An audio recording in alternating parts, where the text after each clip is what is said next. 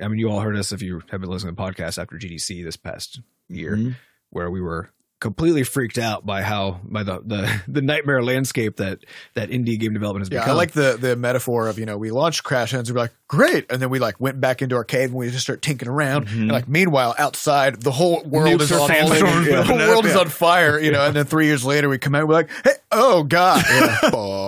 Scotch Shenanigans. Hey everybody, welcome to episode 223 of Coffee with Butterscotch, the game dev comedy podcast of Butterscotch Shenanigans. I'm Seth and I'm the games programmer. I'm Adam and I'm a meat automaton. I'm Sam and I'm the RT. And this is a show where we talk about life, business, and working in the games industry. Today is September 2019. September teen. Before we get started, we have a warning. There's going to be swears. If you don't like them, then don't. Then continue not liking them or don't. Yeah, you just do your own thing. Okay. But just know that you're going to run into them kind of everywhere. Yeah. So we got them in here. They're out there. They're in the wild. They're just out there.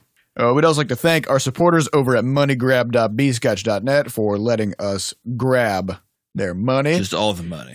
We got an anonymous tip this time around. No message either. Just some secret ghost person just dunked a wad of cash. Just giving the gift of cash to us. And then just walked away. What a noble soul. Yeah. And we'd also like to thank our recurring supporters who help us keep our mics on week after week.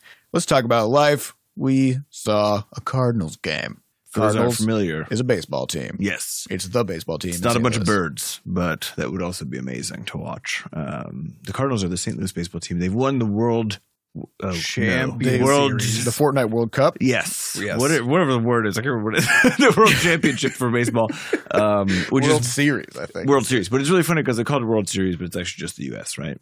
Which is so it's like that. It's kind of like Miss Universe. Yep. It's awfully it's a little presumptuous. I mean, it's possible, but it's statistically unlikely. Yeah. So it's the same situation there, and they're really good, which is good. But we showed up. I heard they weren't this weekend. Well, they did lose this weekend, which was interesting. But we show up to a game. We roll up. We got our seats. We get some hot dogs, which were frankly just poorly advertised, misadvertised is what I would actually say, because the picture on the little touch screen where you choose your hot dogs was like a beefy, just like a dope looking, Just delicious, a big, like what your mind imagines a ballpark Frank sort of situation would be. But it was just a shriveled nightmare when it came out, and it was, I swear, half as wide as the picture. And then the bun was sort of like creased around it. It was like effectively a Smoky wrapped in a tiny crepe. Yes. It's basically what it was. But they should start a class action suit going. A lot of people go to those games. It's crazy. It's clearly false advertising. But the best part though is that they have your traditional ketchup and mustard pumps, and then they had a relish pump. You just blast that relish. The best part is it actually blasts it because it can't. It's going to get kind of plugged. And so I went over there and I pumped it like twice, and then like this little spurt of just sort of pickle juice shot out, and I was like, well, where's the bread? Like, where's the stuff? Stuck in and then it hit one more time, and it was like, just shot out this asteroid of destructive relish. A pickle asteroid. Yeah, it was incredible. But I had a thought while we were watching baseball, which was whoever designed this didn't design it for people to watch. No.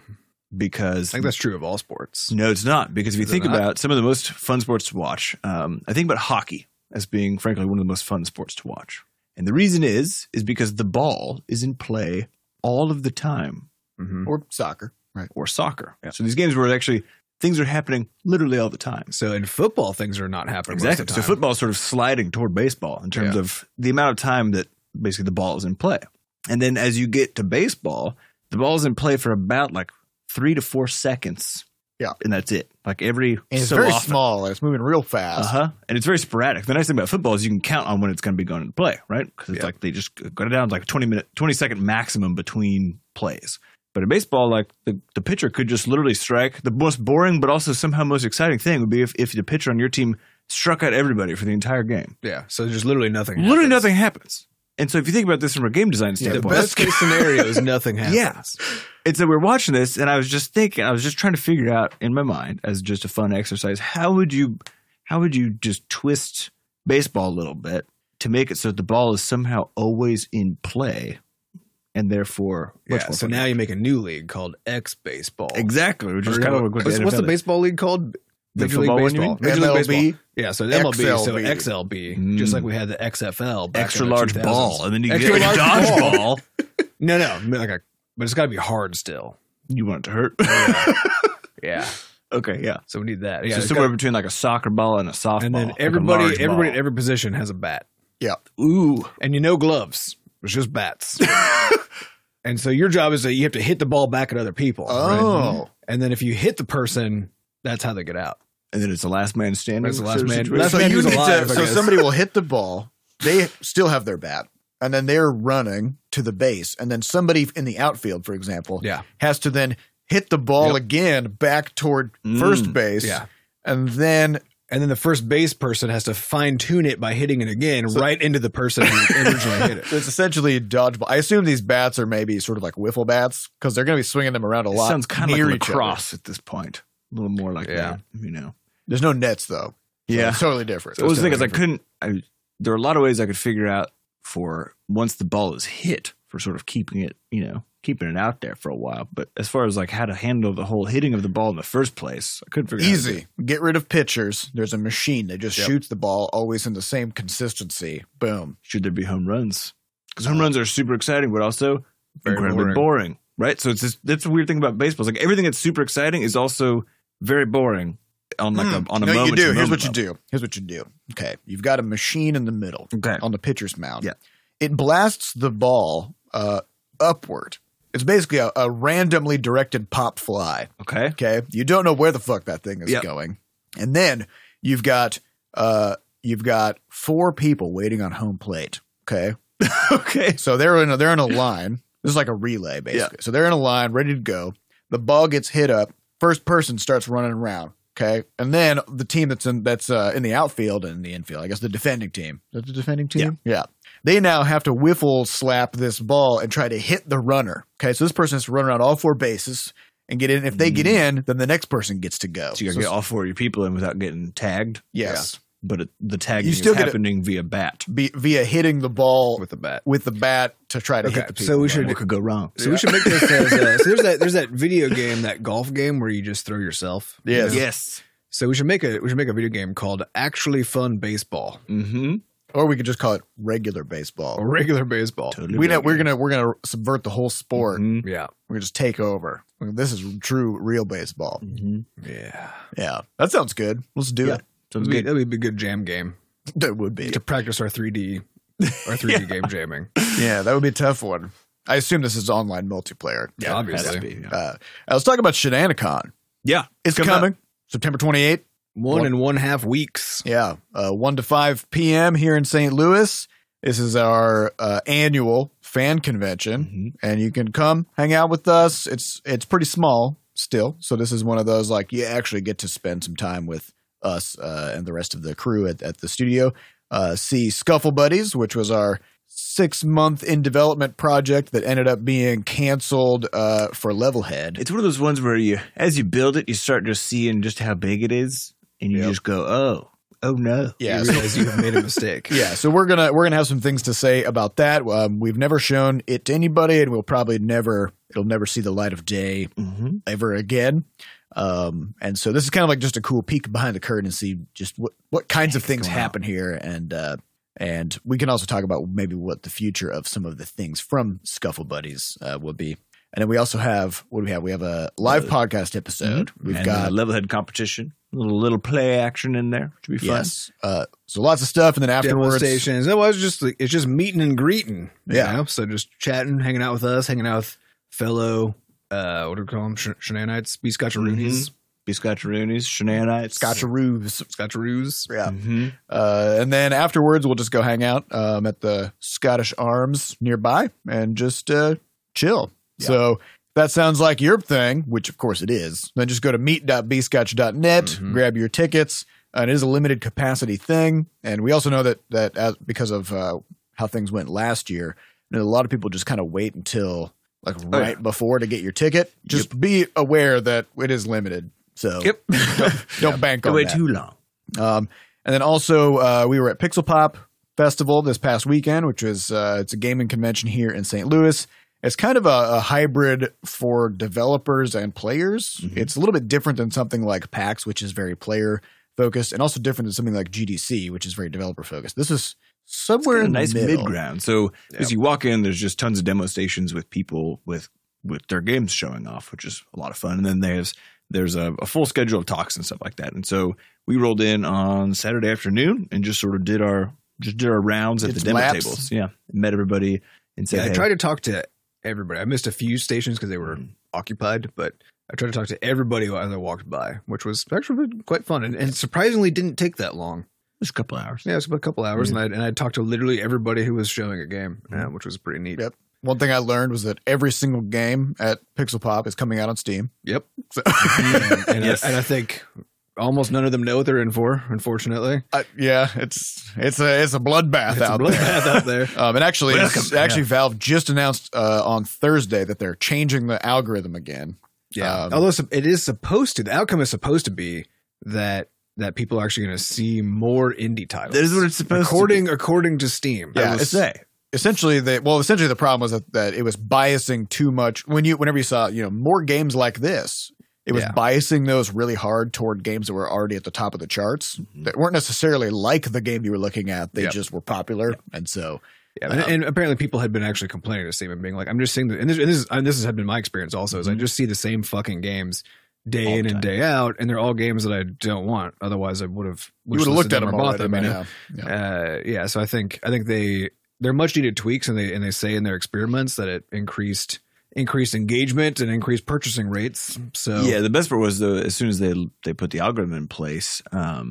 So I'm part of a marketer's sort of like secret group where basically some people were sharing their numbers and what was happening, and it actually did not appear to be going well for most people in terms of what was happening. They saw declines. Yeah, a lot of people saw declines. Yeah, and we don't know what's happening yet. I don't think. I haven't looked at it from over the weekend. Yeah, so who knows? But it was fine. It was fun on Friday, whatever that means. But we're if we're just being honest here, the tail is so low right now. Yeah, we'd barely even notice if it went lower. So it's hard to. And we also might not notice if it would higher either. Depending. Yeah, it would have to get a lot. Even because if it got twice as high, it would just you couldn't tell. Yeah. So we'll be curious to see what actually happens with it. I know that there's always the publicly stated intent behind it, but this was also the intent behind the last one, if you recall.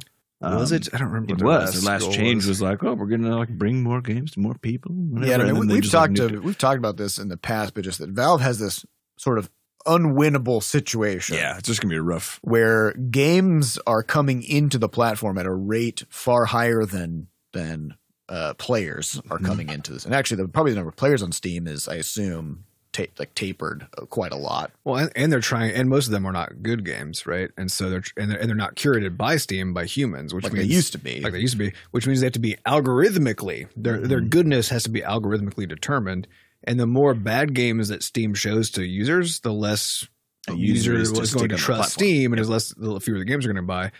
And so they have to show a bad game to somebody to find out if it's good or not, to determine how good it is. And so it's actually all very, and you can see why as more and more games have been allowed to go on the platform, as they've just taken the gates off, that the outcome has been that they rely on external traffic, right? Because the one thing that they basically can say, okay, well, if we don't have to show this to people and risk showing a bad game to one of our users, but we can see that traffic is coming into this game from somewhere. We didn't have to do it, but for some reason people are into this game, then that's some evidence that people want this. So now we can show it to people, right?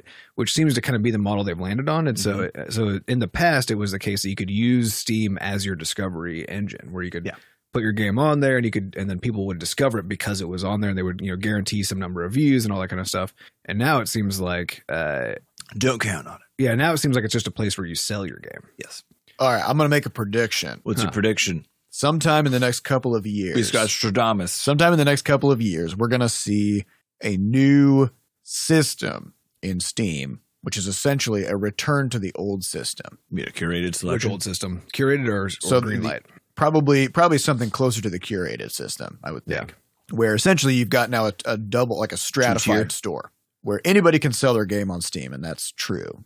You just pay your money, and that you're technically selling your game on Steam. But there's probably going to be a curated section, which will be a return to the old style, which is Valve themselves having a team of people looking at stuff and saying, these are good games. You can trust them. We've vetted them. They're your stable. Steam selects. Yes. Yes. Yeah, I mean, I bet. Xbox did this. ID at Xbox did this a few years ago. I don't know if they're still doing it or not, but Yeah, where they've got a stratified they have a stratified store. system where you have like the games that you just put on there, right? And then you have, if you actually go through Xbox and have people over there and you go through that process and they vet you and and those were in 2 tiers and they were in separate places in the store. And my understanding, and this was a couple of years ago, back when maybe they were just experimenting with this or planning to do it. I don't even know if they did, but my understanding of it was that the expectation was basically that if you weren't in that selected tier, then like nobody's going to go to that part.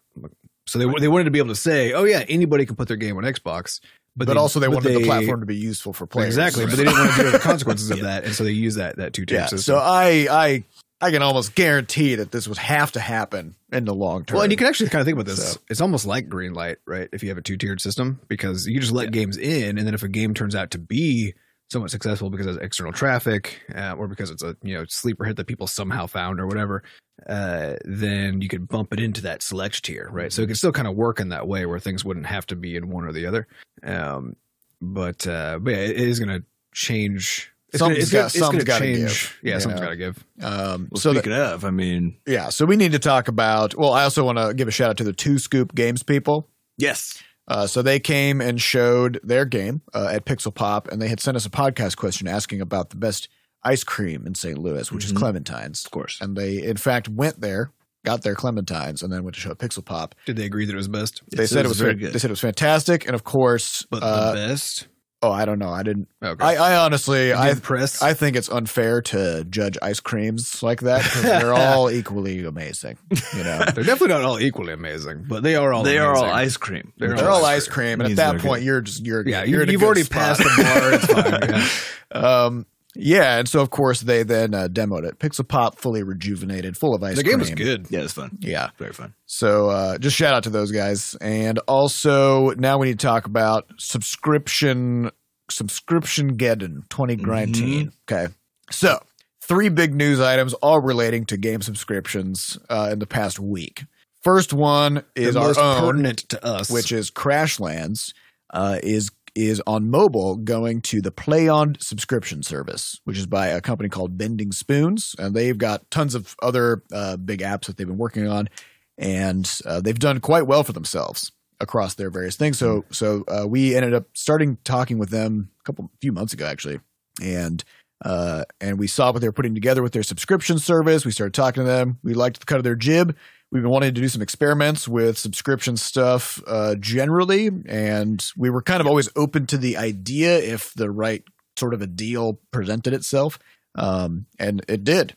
Yeah. So the idea there is Crashlands is going to be switching to this free-to-try model where people can play the game. This is just for the mobile version, and actually just iOS for now, and then later Android, we think. So people can try the game for some amount of time, and then they can either do a free trial or they can subscribe to this subscription service. So then they get Crashlands plus a bajillion all these other games as well. I don't think we know other games in the service, right? We just know there are other games. There are other games, yeah. And so they're still building up the portfolio as well, and they're just sort of like starting to get the thing up off the ground. Yeah, because I think on iOS it is soft launched. Right. I guess like quietly launched or something. Like it does exist. Yeah, they're still building it up right now. So yeah, and importantly, if you already bought Crashlands, it's fine. Yeah, if you already bought Crashlands, this means nothing. Then you get to just keep it, and you don't need to sign up or do anything. Nothing happens. Yeah. You will see a minor change to your UI, which is a play on button will appear in the main menu that you could use but don't need to. Yep. Yeah, and the Bscotch ID sign in button will now be on the saves page instead of on the main menu. Yeah, and this was something that we really pressed hard for, and we felt was really important. The idea that if you bought the game, then it's yours, and that shouldn't affect you at all. So that's happening, and we have no idea what's going to happen with that. No, but the thing that's super exciting about it is that we get to basically experiment with the subscription model in a very light way with a product that's already sort of at the end of its general life cycle. I mean, Crashlands is approaching 4 years old. It's a full-blown toddler at this point. And you don't get many opportunities oftentimes in the far reaches of a game's lifespan to do something interesting that actually gives you some new info. And I think this is something that's been kind of surprising to us, is just seeing how long these tales can go. If your game is very good and well regarded. And also how many business opportunities over time, even over a long time, because PlayOn approached us and we're like, hey, we're making the service, we would like to put Crashlands in it, and we're sitting here looking at, like, we've been over here just kind of sweating bullets because money's gonna run out. Money's gonna run out at some point. We got this new game we're trying to get out, and as you've all heard us talk about on the podcast, the landscape's looking real rough, and so then they come in and they were like, so we want to try this thing, and we'll just kind of solve some of your money problems if you opt in to doing this, right?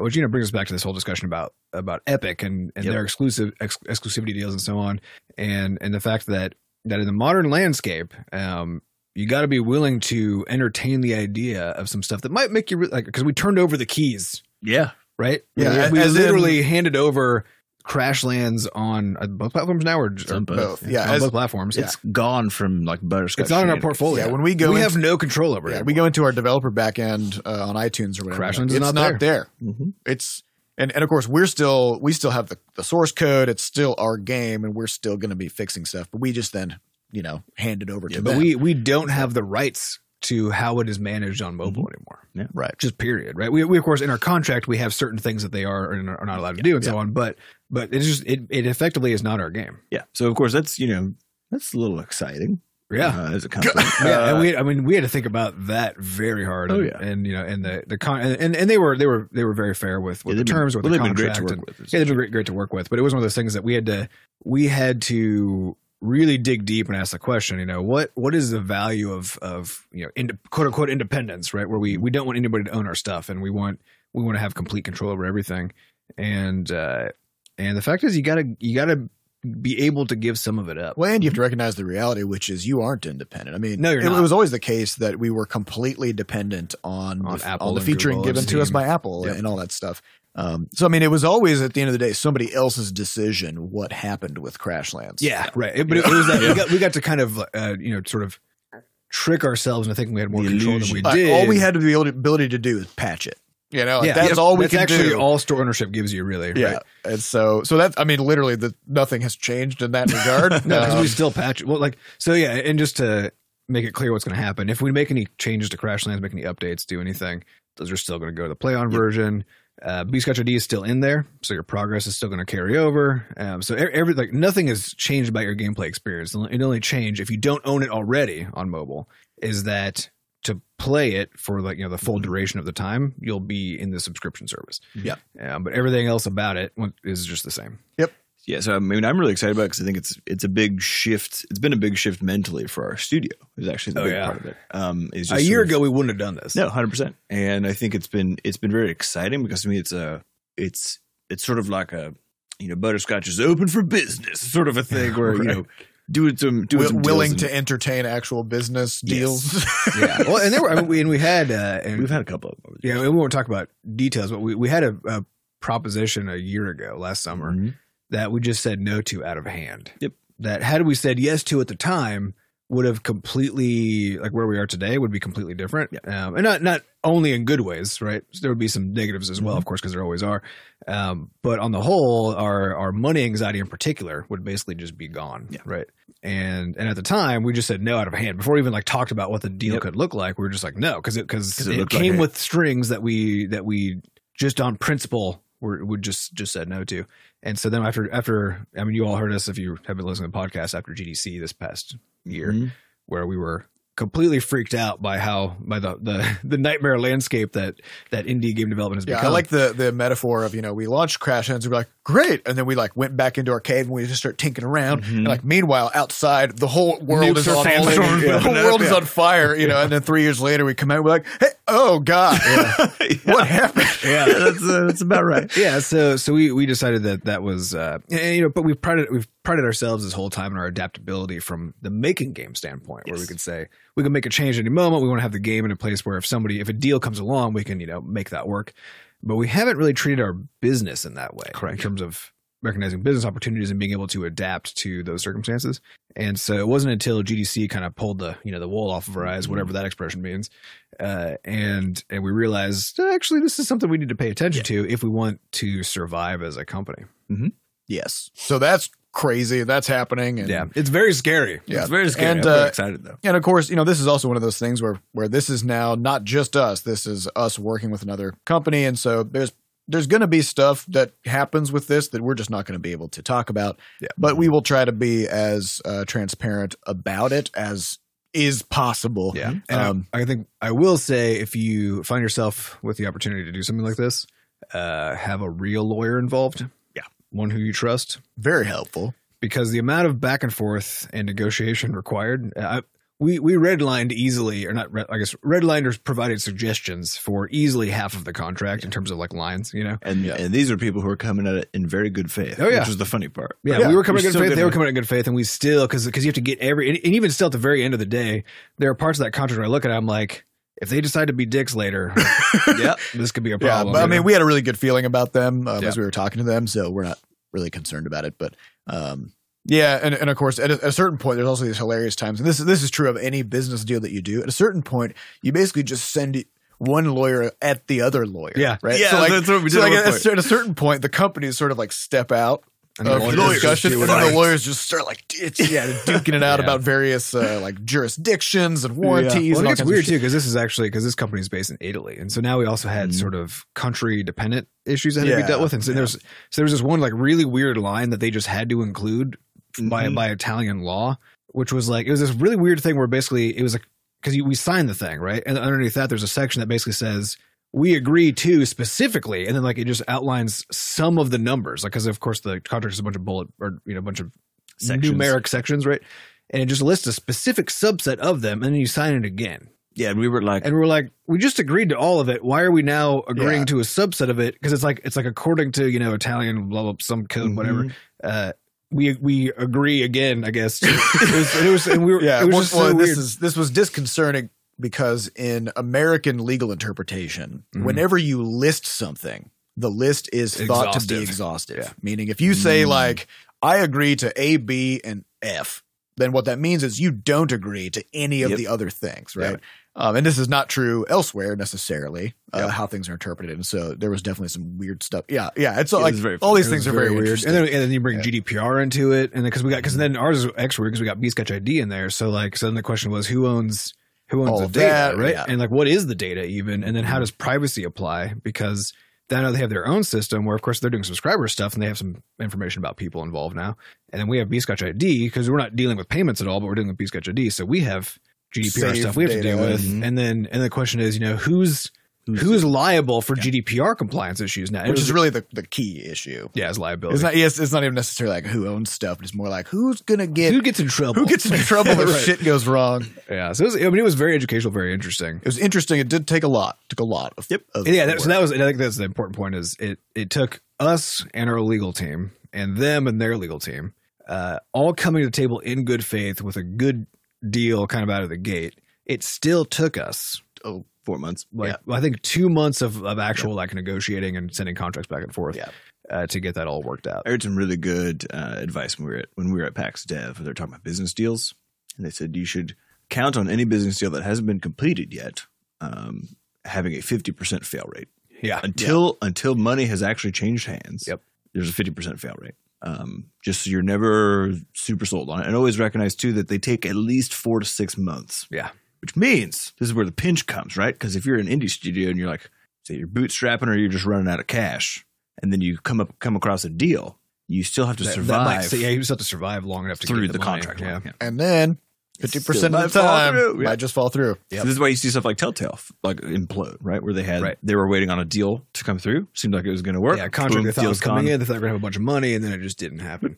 But also, I think they always, a lot of times companies will start these processes and then they'll scale up. Yes. Yeah. In preparation of a deal that hasn't been finalized yet. And because you don't want to. And in some business models, you have to. Yeah. Because you don't want it to be the case that you've agreed to some big deal, which requires you to deliver something that you currently don't have the capability to deliver. Yep. And then as soon as the deal starts, you you don't have the resources. Now, especially if you have to scale, because scaling itself can take 2 or 3 months, right? Yeah, exactly. Depending on how big you're scaling. So you have to start, and then all of a sudden shit goes sideways. Yeah, so it's all very yeah. And that was I think that was the interesting thing about it is I hadn't thought just how much of this has nothing to do with like willingness to give up independence and the sort of obvious initial terms of the deal, which because in the end it's basically like we're giving up some rights and in return we're getting some money, right? That's it. So it's very simple, and that question of how much are we willing to give up for how much money, like that thing was all I really had ever thought about, which previously was like I'm not willing to give up anything, you know. Yep. And then we changed that, and now it was that was the question. But then it turned out that all of the details are actually very interesting and complicated for how that actually happens. Yeah. So it was neat. Yeah, and I honestly enjoyed it. I mean, it was kind of annoying to like look over the contract again and again. But it was also kind of fun. It's fun to put It was a fun puzzle. Yeah. Well, and the nice thing is too, there's so much technology now that actually shows you how it has changed, you know, in the sense that like instead of having to reread the whole thing again, you can look for the spots that have changed. That is nice. That's a nice new thing that didn't used to exist. It must have sucked a lot more to be a lawyer. Yeah, because of course back in the day, somebody could just like sneak in. They could sneak a thing in and to reread every single just line. reread everything over and over again. No thanks. And also on the subscription front. Okay, so Apple Arcade announced last week, I think. Yeah. And they're starting on September 19th, which is the day after this podcast episode airs. Apple Arcade is Apple's $5 a month subscription. I think they're starting with 100 games. Something like I that. think it's over 100. They're now. launching to 100 within the first couple months, I think. Okay, so there's some weird framing around it. Something about 100 games. Yeah. I think they wanted to be able to put the number 100 on there, and they just like used some words to make that work. Yeah. And so my understanding of Apple Arcade is this is very clearly aimed at families and parents to basically say, here's the thing. We have a huge selection of games that have been vetted and curated by us by human beings as being family friendly. They don't have in-app purchases. They don't have ads. They don't have to worry about privacy issues. You don't have to worry about privacy issues because we're being very strict about all that stuff. And so for $5 a month, you now have the ability with peace of mind to just hand your kid the iPad and they'll leave you alone. So like my understanding is like they're not selling the games so much as the peace of mind of a parent, of a tool for parents to like be able to placate. You can see this in the games they have too, right? Because part of the model was to only have brand new titles. Yeah. Right. And so you can't sell it's hard as shit to sell a game, right? Yeah. So you can't unless people already know that game exists. So that's very clearly what they're doing. Now also the price point, I was surprised at how low it is. Same here. Yeah, it's half of Netflix. It's very cheap. Lower than half. Third almost. Yeah, which also then kind of makes sense like why they have no AAA titles in there, right? Because and you know, Apple has talked fairly publicly about they're putting a lot of resources into this. I don't think they've given out any numbers or anything, but they're putting a lot of resources in this anyway. And from our understanding, they've treated devs very well who are putting games in there.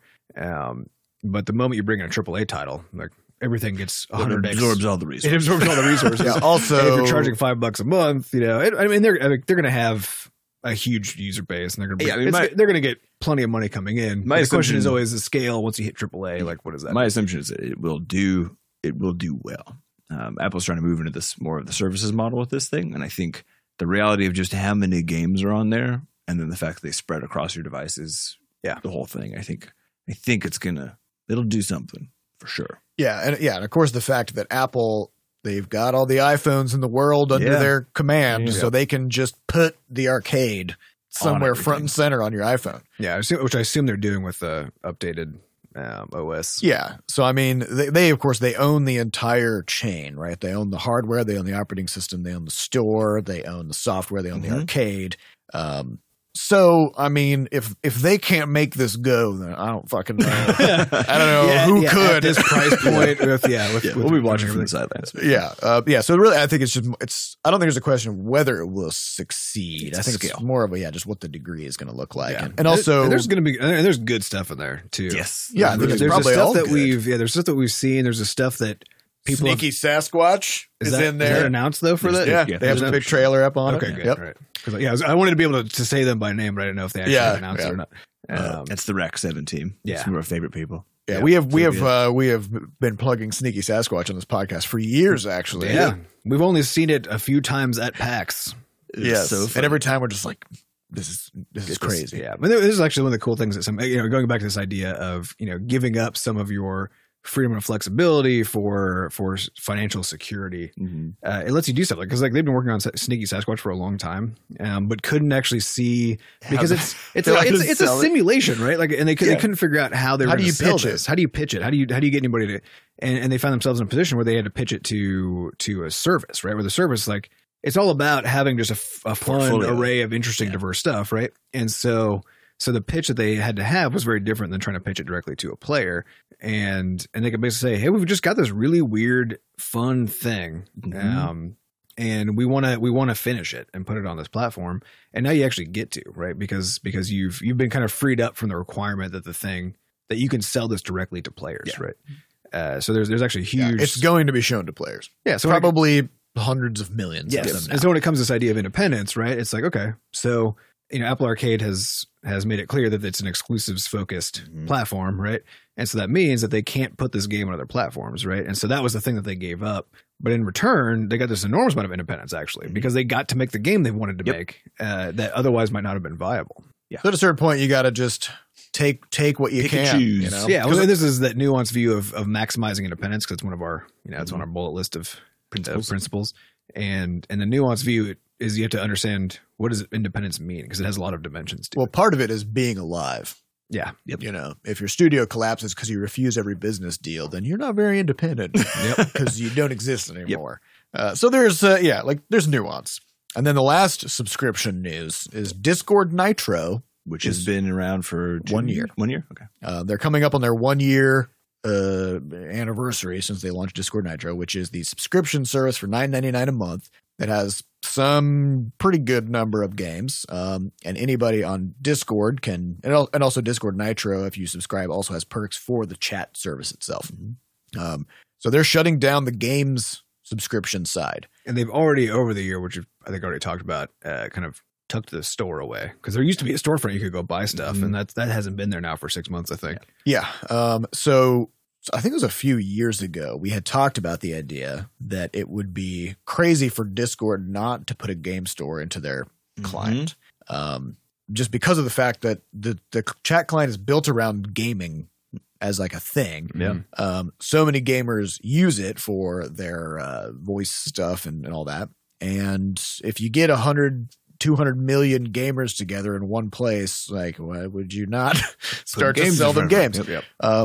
But then, of course, at the time, the conversation was like, well, we still don't know what that would necessarily look like or how it would integrate with the client or whatever. So then they announced their subscription service, and it was just part of their normal Discord Nitro thing. And we all kind of felt at the time like we were kind of going through the list, and none of us really participated. It was weird because I was very excited about it, and I was like, "Oh, cool! This is going to be a big deal." But then, I had Nitro. I still actually haven't played a game. Yeah, and I looked through a bunch of the games. I downloaded a game and didn't play it. But I wonder what what's that about? I don't know. I mean, I think the only game that I played was Spellforce, which is a game that we had like 20 years ago, and I was like, oh yeah. So I basically just kind of like revisited a game that I had already played. I downloaded Tooth and Tail because I keep meaning to actually buy it and play it on Steam, and then just every time it comes up on sale again, I'm like, I'm not feeling it right now. So it's been in my wish list for like, I guess, a year and a half or whatever it's been now. And so when that came up in Nitro, I was like, oh, a barrier was removed. So then I went and downloaded it. But then the real barrier was just actually playing it. That was, was it. Yeah. And so it didn't even help that I had. Yeah. So this is an interesting conundrum that I think is, it's going to be there for all of these subscription services. Is the problem of a lot of people who play games really like to get into a game. Yes. They go really deep into a game. And so offering a huge selection of games may not necessarily be a selling point for a lot of people, right? It gives you, choice paralysis. Right. And so with the case of Discord, I already was a Nitro subscriber because of the chat client benefits prior to all that. And so all of a sudden, without me having to make any decisions, all of a sudden I had like 100 extra games available to me. But also I was already busy. Like I was already playing the games got your list. That I already was playing, Rocket League and Kerbal Space Program and World of Warcraft and all that stuff. Well, and it was even sold as basically a perk to the chat features. Like it wasn't. They didn't really try to sell you Nitro, the subscription. But I'm wondering if this is basically what the crux of the problem was, which is that the service that people are coming there for is the chat. Yeah. And it is, I mean, it's just like any service. Like, it's basically strictly for the chat. Anything that they add on to it that's not that is going to not be the reason. Like, people aren't going to start going there for the store specifically because they go there for the chat. Yeah, as we've said before, context is super important to people's purchasing decisions, right? Well, it's context and just things like exclusivity. Because the fact is, there were so many games that were in the Discord client that I had seen all over the place for quite a long time, and I think they did have some exclusives. They did, but their exclusive strategy wasn't Epic, because the Epic strategy was to get AAAs right as exclusives, and because now there are games that people want from developers they know about. And this is the only place you can get it. Therefore, like Borderlands 3. Which now this is where you have to go, right? And Discord did what Apple is doing, which is they said we don't want to put all of our money into AAA and get like 1 or 2 AAA titles. We want to get maybe hundreds of indie titles or whatever, right? Because you can just get a lot more of them, right? And so the difference being the Apple ones are all exclusive, as far as I know. They're all new things. Yeah, they're all new and exclusive, right? And a lot of the Discord stuff was actually, like I said, Spellforce, like 20 or like older games, like Roller Coaster Tycoon's in there. So like these are all great games. They only had a handful of exclusives, but the exclusives were smaller indie titles. Yeah, and exclusives only work as a selling point if people know they want the thing in the first place. Yeah, well, the point of an exclusive is that the exclusive brings the audience that's attached to the thing. Yeah, exactly. And so it has to be already a successful thing, basically. Right? People have to want this. Yeah. So Borderlands 3 is like a fantastic exclusive get from Epic, right? Because it's got this huge fan base that's super excited about it. So by being on the store, they're going to bring that fan base over, right? Right. So yeah, if you don't, getting an exclusive for a smaller indie title is never going to be quite as good of a deal. Yeah, and this is why you also see with Apple Arcade, they're not selling the games in the store actually, right? Correct. They're selling the service. It's a service. Yeah. And what the service gives you, which is this family friendly. Yeah, and that's the smart approach. Yeah, it was the approach you have to take, because the fact that things are exclusive in there, it doesn't matter to people. People don't care if things are exclusive when they haven't heard of them. Right. Yeah. And so I don't know what's happening with the Discord paid store, because there were 2 parts to the Discord store. There's the Nitro, where you're a subscriber and you get all these games. And then also they had a separate section where you could just buy games. They're putting that's all now inside of the channels, inside of the servers. So now it's the case that if I want to buy Descenders through Discord, I have to actually join the Descenders Discord server, and then in the top left corner there's a link where I can buy it through Discord. Right. Which is weird, because I wouldn't really join the Discord server unless I was already playing the game. Yeah. So that, I imagine, is not going super well either, just based on my intuition. But who knows? Yeah, my impression is that basically the infrastructure was there, and so they wanted to still, because you can also use it for doing like alpha and beta testing and that kind of thing. So my impression of it is that they're basically providing it as a service to developers, and very vaguely. Yeah, to basically be able to do betas and alphas and stuff, and to kind of build your community and focus your community around your game, so that you can also just sell directly to community, through Discord right there. Because they're also because they're taking a 10% cut, I think, or something like that is what they announced, something like that. Low, so their cut is low enough that they're not really going to be making any money off of it either. So I'm pretty sure they're just providing it just as a service to get the more stuff happening on the platform. Yeah, I think that's really it. Yeah. Well, let's talk about Borderlands 3. Oh, so yeah, Borderlands 3. You played it. I haven't played it yet. My wife and I played it on Saturday night for a few hours. We played the shit out of Borderlands 2, loved it. So we're very excited about Borderlands 3. And so far, people have been saying it's just Borderlands 2 again, and that is 100% spot on. It's just Borderlands 2, and for the most part, that's great. Okay, but there's a problem with the lore side, which is that a lot of what was so fun about Borderlands 2 was that the characters were like all new and interesting, and you never knew what a weird character was, because they're all weird. So you didn't know what they're going to be like, and they introduce all these kind of funny jokes and features as time goes on. But you're also kind of building up some lore, because you kind of find yourself part of this, faction that's fighting against Handsome Jack, and you learn and very slowly learn about Handsome Jack through his little audio tapes, and in this one they've actually brought basically all the old characters back. So you're playing as new Vault Hunters, but the Vault Hunters don't matter actually, because they're not part of the story. They're just shooting everything. You're just, as a character, you're literally irrelevant to the story. The story's happening around you, and you're kind of participating in it, but your character isn't a core piece of the actual story, right? So in Borderlands 2, that's true. And so So Borderlands 3, they're like new set of Vault Hunters. You got new capabilities, and they're pretty fucking rad. So I'm playing as a character. She just has a giant mech suit she can summon and get into, and your upgrade tracks are just like adding new arms to it that shoot different kinds of weapons and stuff. So it gets more and more ridiculous as you go. Yeah, so it's pretty. And you also, and I just added, you can add like a mount to your back so that your buddy can actually hop into the back with another turret. What? So it's pretty awesome. And my wife is playing. So you are a vehicle. That's your. You're a vehicle, yeah. So, and my wife is playing as a character who's the Beastmaster. So the Beastmaster is a robot, like this really weirdly tall robot. So like towering over my character, who can summon a handful of different creatures. So there's like this like dog-like alien, this monkey-like alien that has a gun. And monkey with a gun, and this like ant lion type of enemy, or a monkey with a gun, so a person, right? Yeah. but then each one has a special ability. So one basically summons shields, and the other one just like attacks things, whatever. And so they did a good job making these new Vault Hunters just be very fun and interesting.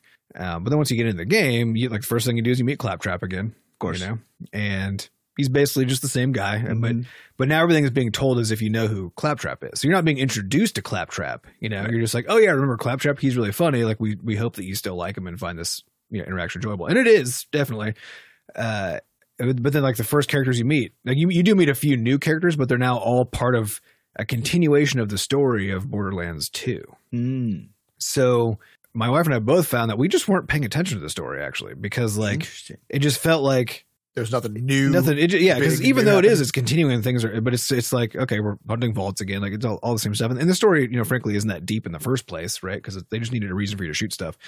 But somehow in Borderlands 2, it just felt really fun and compelling to learn more about what was going on. And I think a lot of it was also like the Handsome Jack tapes, where it's just so hilarious. And so far, we're only a few hours in, so who knows? But so far, we just haven't felt that. It just really feels like. That end game experience where things just kind of keep on going? Yeah. It kind of feels like that. It kind of feels like it's Borderlands 2 and things are just kind of still going. Yeah. But it doesn't really feel like they need to be, So it's kind of, you're in like the Matrix Reloaded kind of a situation. Yeah. You're like, this didn't necessarily need to happen. Yeah. But the gameplay is super fun and satisfying. And so I have nothing bad to say about the actual gameplay experience. It just could have used some more novelty maybe in the story department. Yeah. Well, I think having it felt like, and I think, I don't know, that my impression is that from their past titles, they basically decided that what the fans really wanted was just literally more Borderlands 2. And I think that's largely correct. And to give it to the fans, then they just literally said, okay, more Borderlands 2. That was it. Like same story, same everything. We'll just continue the story. And I think they still could have, but they could have taken a different angle on the same story. And it is the case that it is clearly a different story. Definitely. It's just that you started off with the same characters and the same framework. It's this, and so I don't know. But the opening cinematic is pretty glorious. Oh man, I'm so excited. It is very fun. Yeah, I actually have never. I weirdly love the Borderlands games, but I've also never played any of them for more than a few hours. You got to play them with people. Yeah, it's a multiplayer. And like they have endings and stuff, right? Like you can beat the game. Yeah. Oh yeah. And their expansions or DLCs or whatever they call them are just fantastic. Now there's Tiny Tina's something. Tiny Tina's she's a dungeon master basically. Yeah, that is still just voiced by Ashley Birch. Yeah, who is hilarious. And they did so many weird things with that expansion, because you'd be going through and the world would look a certain way, and then she would all of a sudden realize she didn't want to tell the story that way, so she would change it, and all of a sudden it's this very friendly place, and they just like kind of wipe the screen, and now it's a different environment.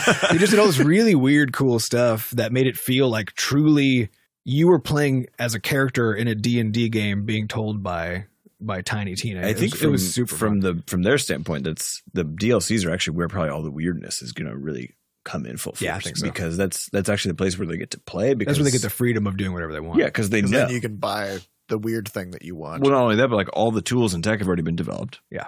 Yeah. So this is like actually where you get to really put production into a big phase and do some weird experiments and stuff. Yeah, I think that's probably true. I think what they're doing is basically making another Borderlands 2. Just a little better, right? But just another Borderlands 2, and they're going to give us some wacky expansions at some point. It'll be fun. Okay, I'll have to check that out. It's fun though, and it's exclusive on the Epic Store. Yep. There you go. I guess I'll have to go there and get it. The Epic Store added pre-orders, added pre-downloads. Yeah, just for this game. So do you think the Epic Store has those now, or did they just kind of cram that in by hand? I don't know. We'll figure it out. I don't know how good their processes are over there. Yeah. All right, let's get on to some questions. These questions come from our listeners over at podcast.basecast.net. Highest upvoted question comes from Flyhoppy Axe Rampa.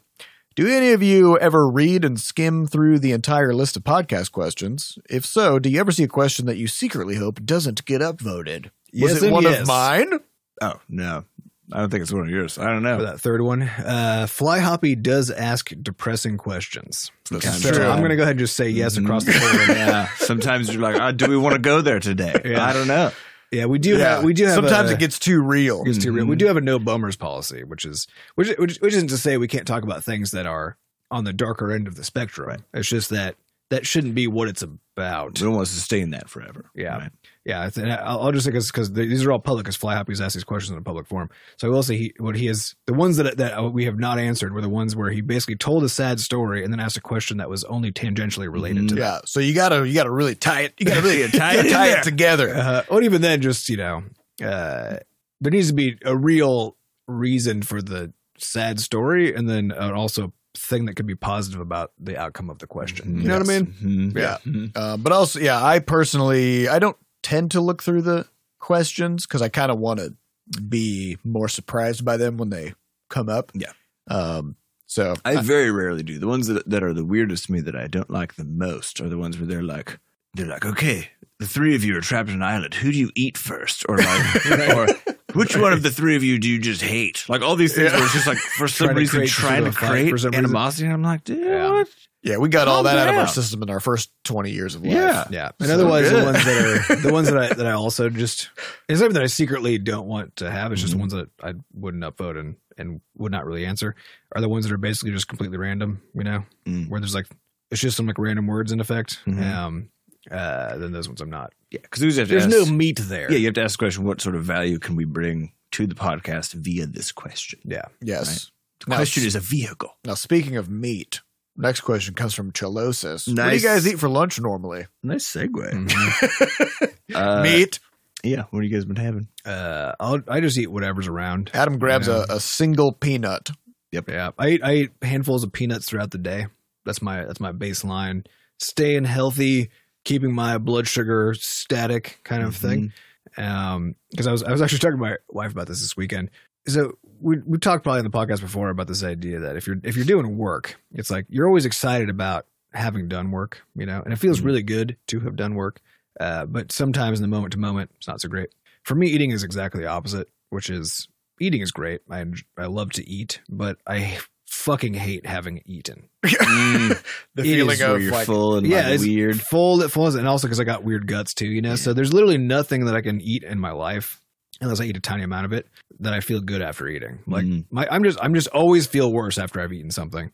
And so if you maintain a small amount. Yeah, if I just like have a small amount of just like some protein and fat just throughout the day, and like protein, fat, and salt, which is, some like really good salted peanuts, and just kind of eat that, then I just feel fine the whole time. You know those Camelback pouches with the little tube thing? Yeah. You need one of those full of peanuts. Or a Pez dispenser. Yeah. That's where you can just kind of lean over and kind of like. What we should get is one of those relish pumps from the baseball. Oh, thing. yeah. So get a put pump. one of those on top of your monitor. Okay. Get a And then peanut pump. anytime you're feeling snacky, you just reach up and blast it. Sometimes nothing will come out except for dust, and then other times it'll be like just an avalanche. And you get flavor blasted. pickle blast. I do. I've actually been doing salads lately. Salads and hard-boiled eggs. I had 4 hard-boiled eggs and some salad. How do you And feel ginger about miso hard-boiled dressing. egg yolks? I'm fine with them. Okay. I eat meat, and you can get these bags of like steamed veggies at the grocery. They're like frozen veg, and they've got like a trillion different ones. And it's like a pound or some crazy thing. You just throw it in the microwave. It's so right? fucking good. There's a huge variety of them too. They self-steam in the bag. Is that the ones? Yeah. Oh man, so good. You get yourself a complete meal just with that. Well, not just with the vegetables, but you mix something else Put in some there. beans in there. Use proteins. But next question comes from Gua. I like analyzing the game market and trying to figure out the reason why some games succeed and some fail. Good luck. Yeah. I'm constantly seeing unexpected successes and failures. Yes. If you've seen anything else, then I'd be surprised. And even big companies often can't make good predictions. Correct. Yep. So my question is, do you think that there's a value in analyzing successes and failures with other games? or maybe developers should just accept the fact that we're making art and it's impossible to predict what will resonate with large numbers of people. I have a yes and no on both of this. Yeah. I got a middling feeling. I think if you're trying to look at what worked for other games and as a metric of what you should do, I don't think that'll work because everything is context and time dependent, right? So we sometimes joke about how anytime you hear about something at GDC, you're hearing it 3 years too late. Yes. Because it takes somebody years to build something. They had the idea that was relevant at the time they started building it. Mm-hmm. They finished building it. Then it has to become successful enough that they can submit a talk to GDC at the appropriate time. Happens August, September. 6 months after that, GDC happens, right? Yep. And by that point, it's probably useless. Yep. Well, and then everything's riddled with attribution errors because, well, it may be reasonable to think, hey, I did this. Hey, I spent $50,000 in ads. Hey, this YouTuber picked me up. Hey, whatever, right? That's the reason and then I was successful, right? Yep. And it's really easy to link those two things together, but there's no way to actually prove that. And so you have attribution errors, and you combine that with, or I guess attribution unknowns, but what you're going to see is attribution errors because people will attribute things. They always will attribute things, and there's going to be a wrong some unknown fraction of the time. So you just have to kind of assume there's all wrong, and then you couple that with survivorship bias, and you now basically just have no idea why a thing. Well, there's also this other problem, which is like, say you do a market analysis, which you're supposed to do supposedly before you start making a game. It's a really weird problem because demographically, if you're looking at like the total proportion of the player base, like what sort of games do they play? There's plenty of data around that shows like basically genre-wise what people are playing. So you could say, oh, well, we need to make something that everyone's playing, right? Mm-hmm. But you could also equally say, oh, we need to make something that's not even on this chart yet because it's a completely underserved market. So you see something like Rocket League comes out of nowhere. No one asked for that. Yeah. At all. Literally at all. No one was like, you know what I'm missing? Flying around a car hitting a ball. Yep. Like, well, and even better is, of course, Psyonix already made that game, and it didn't go even remotely as well as it did the second time. So this is why, frequently on the podcast you'll hear us say, just at some point at the end of a discussion, just say, nothing matters. Right. Everything matters and nothing matters. And I think there's a benefit in it just because it builds up a broad library of stories about various methods of success that people have found or various stories about their success. But I don't think you can it's just hard to say that you could ever make a good decision based on those stories. It's more so about just knowing what levers might be available. So this is how we think about it is we know a number of the mechanisms by which people have found success or at least appear to have influenced their own success, whether it's schmoozing with the platforms and having business partners there, doing like actually participating on social media, going to GDC, like doing all these different things. We don't know how all this stuff mixes together. And in fact, probably for each individual game, it's a completely different cocktail every single time. But we know that there's probably these levers. And then so our goal is basically to, when it comes to a launch point, pull all the levers that we know exist. And that's why we pay attention to the stories, because sometimes we learn something new about a lever. But also we have finite resources. And so then we just have to use our own understanding of the world and how we think it works, not how we know it works, right? But how we think it works in the moment, so, at that time, so that we can decide how to allocate resources to all those different levers, right? Because pulling a lever is not free, and so to decide, if you're going to do an ad spend, that might be at the cost of hiring an employee, right? Because if you're going to spend enough on ads for it to matter, it's probably equivalent to hiring a new person. Yeah. Well, and I think another important note is adaptability is really important here. Yeah. So I think a good example of a company that had a shitload of resources and was unable to capture success is Epic, actually. Because they released a weird third-person MOBA called Paragon. Oh, yeah. That nobody fucking played. It looked kind of weird. Even Gearbox just had Battleborn. Yep. Yeah. Which I don't know if anybody remembers. Totally. Came out last year. Yep. Totally. Last year? Collapsed. I think it was just last year. Paragon got shut down. And then Epic launched this weird zombie fighting game called Fortnite. Also was an utter failure until finally they saw the success of PUBG and they were like, wait a minute. We already have most of the things.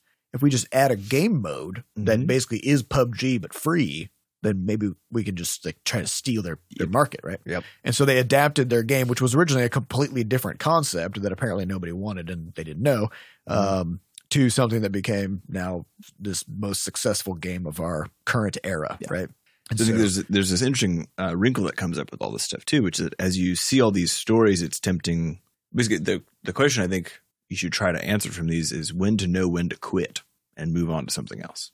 And to me, it's actually when you've run out of levers is actually kind of when it is, because the reality is you just don't know until you've pulled all of them just how the hell the thing's going to go. So, for example, while we've talked about how Levelhead's early access launch has been smaller than we had anticipated, it's not the case that we're particularly concerned yet because we have a full launch to go. Yeah, we have the main platforms. lever is the full launch. Yeah, we have all this stuff still left to go. If it's the case that we pull all those and still not much has happened, then we got to drop that and just move on with our lives. Right, there's time to go. But up until then, it's actually very hard, and it's a battle you have to fight, mentally, basically internally as a dev, is to not read. You want to read so much into any of the statistics that you're able to get back on your game, but it's hard to recognize that maybe you shouldn't until you've managed to pull a bunch of these up. And I would say it's fair to surmise that almost all game developers believe that their game has the capacity to succeed. Oh, yeah. Right? I do think there's a small subset of people who don't necessarily believe that and just kind of secretly hope that it will in spite of it. But in spite of them not even trying to market it or whatever, right? There's that self-handicapping layer. But I would say for the most part, people make games that they themselves are passionate about making and that they also believe that there's somebody else out there who's going to feel the same way. So, but only a few games can go. Yes. And so it's very hard to tell. And also because of the context, because of the competition, it may be the case that one particular game does really well just because of timing. Maybe so like back in the day, we worked on this endless runner called One Epic Night. Yeah, we were trying to launch with a different studio. With a different studio. Yeah, this was before Butterscotch days, and at the time, Temple Run was a big thing. It was one of the first sort of like popular 3D games on the iPhone and on Android. And so the company we were a part of was trying to sort of capitalize on this new genre of game that was coming to be, and we just kind of missed it. Like we missed the window. Well, there's this other game that came out just shortly before, a week called before, Subway Surfers, which you may have heard of because it's had like 1 billion fucking downloads. Subway Surfers, I believe, is the top grossing game. On iOS. It's ridiculous. Really? It's doing very well still. It makes I believe it's had over 1 billion downloads. Yeah, over Candy Crush. I think it's actually. I think it is. Shit. Yeah. We'll need to fact check this, but regardless, it's up there and it has been up there. Is doing insane numbers, and it has been for like a decade almost. I guess like 8 years or something. And so like our game came out like a week after that or something like that, and also like right around that time, like 10 other endless runners launched in the same week, and then like 20 the next week, and so like we just kind of like hit right in the middle of that wave. And what we don't know is, and actually I remember. So many of the reviews, and you can look them up. So many of the reviews about the game were basically, "Oh, great, another endless runner," and they actually didn't really talk about the substance of the game itself because they were just tired of endless runners all of a sudden. And so we don't know if we had launched it a month before or 2 months before, if we had managed to catch that wave, had people just been really excited about even the like because Subway Surfers didn't do shockingly well right out of the gate is the truth. No, it was people were like, oh, this is a cool, but they worked on it for a decade now, so there's also always that question, which is like, well, what if you just keep on growing? You just keep on, and you don't know whether that's going to work. I think that idle miner tycoon game is kind of another weird one, which is like, they just did weekly patches on the thing until they were making money. And then they just kept going and kept adding stuff. And they scaled up their studio. And now they have like 80 people in 2 offices across 2 countries. Which is hard to advise, right, as a strategy, because I think that's not going to work most of the time. Right. Where it's like, do you have a game that you believe in but nobody's playing and it's not making any money? That's okay. Just keep going. Keep investing in it. Because that's not going to work for almost anybody. But the thing is, you hear these stories of when it did work, and now it makes you ask the question, like, is that what I should do? The question is, what portion of the time did it not work? And did you not hear about that? Because that's also very true. And the thing is, this is the problem, is that probably none way more often. But also none of this is actionable, right? Because if it didn't work for 10,000 people, that's fine, because every single game operates in a completely different context, right? It's like we just said, like you could launch 50 endless runners in a month, and the first one becomes successful, or the 9th one, or something, and you like by the time you get to the last one, people are just sick of endless runners, but maybe that wouldn't be successful anyway. You know? Yep. Yeah. So I think the reality is to some degree you have to recognize that when you're reading about these things, you've just adopted a different form of entertainment for yourself, which is that it's kind of like reading the news. Right, which is that you can't do anything about nearly everything you read about, and most of it doesn't matter to you on any sort of level whatsoever. But for some reason, it's interesting. It's captured your curiosity. Maybe you can think about it like placing bets on a horse race or something, which is like nobody actually knows who's going to win. If they did, there'd be no point. There would be no gambling around it, right? But that's why it's gambling, because the outcomes are totally unpredictable. Yeah. So yeah, I don't know. There's no way to know. Nope. All right, well, that's all the time we have for this week. So everything matters and nothing matters. I don't know. Well, some things matter, but we don't know what they are. Yep. So just do stuff. Yeah. Just make the thing that you believe has the ability to be successful, and pull all the levers that you can. And that's about all you can hopefully it pans out. And also, as a word of wisdom, okay, in EVE Online, there's a phrase that players always say, which is, don't fly something you can't afford to lose. Okay. Yeah, right. So you save up all your ISK, that's interstellar currency. You save up all your ISK and you buy the biggest ship that you can afford, and you got no money left, right? You undock that thing, you start, boom, it blows up. Somebody destroys it. Now what do you got? Nothing. You got nothing, right? So instead, don't spend like a third of your money on that ship. That way you blow it up, boom, you just go pick up another one. You learn something, and now you can go on and fly it better next time, right? So don't fly something you can't afford to lose. Nice. All right. Well, we'd like to thank our producers, Fat Bard and Jen Coster, for making our podcast sound good and run smoothly. Thanks to our community moderators who keep our Discord running. To get more involved in the Butterscotch community, go to podcast.bscotch.net. We got links to everything there. And of course, go to meet.bscotch.net to get your tickets for Shenanacon. Thank you all for listening, and we'll see you next week. Goodbye. Bye.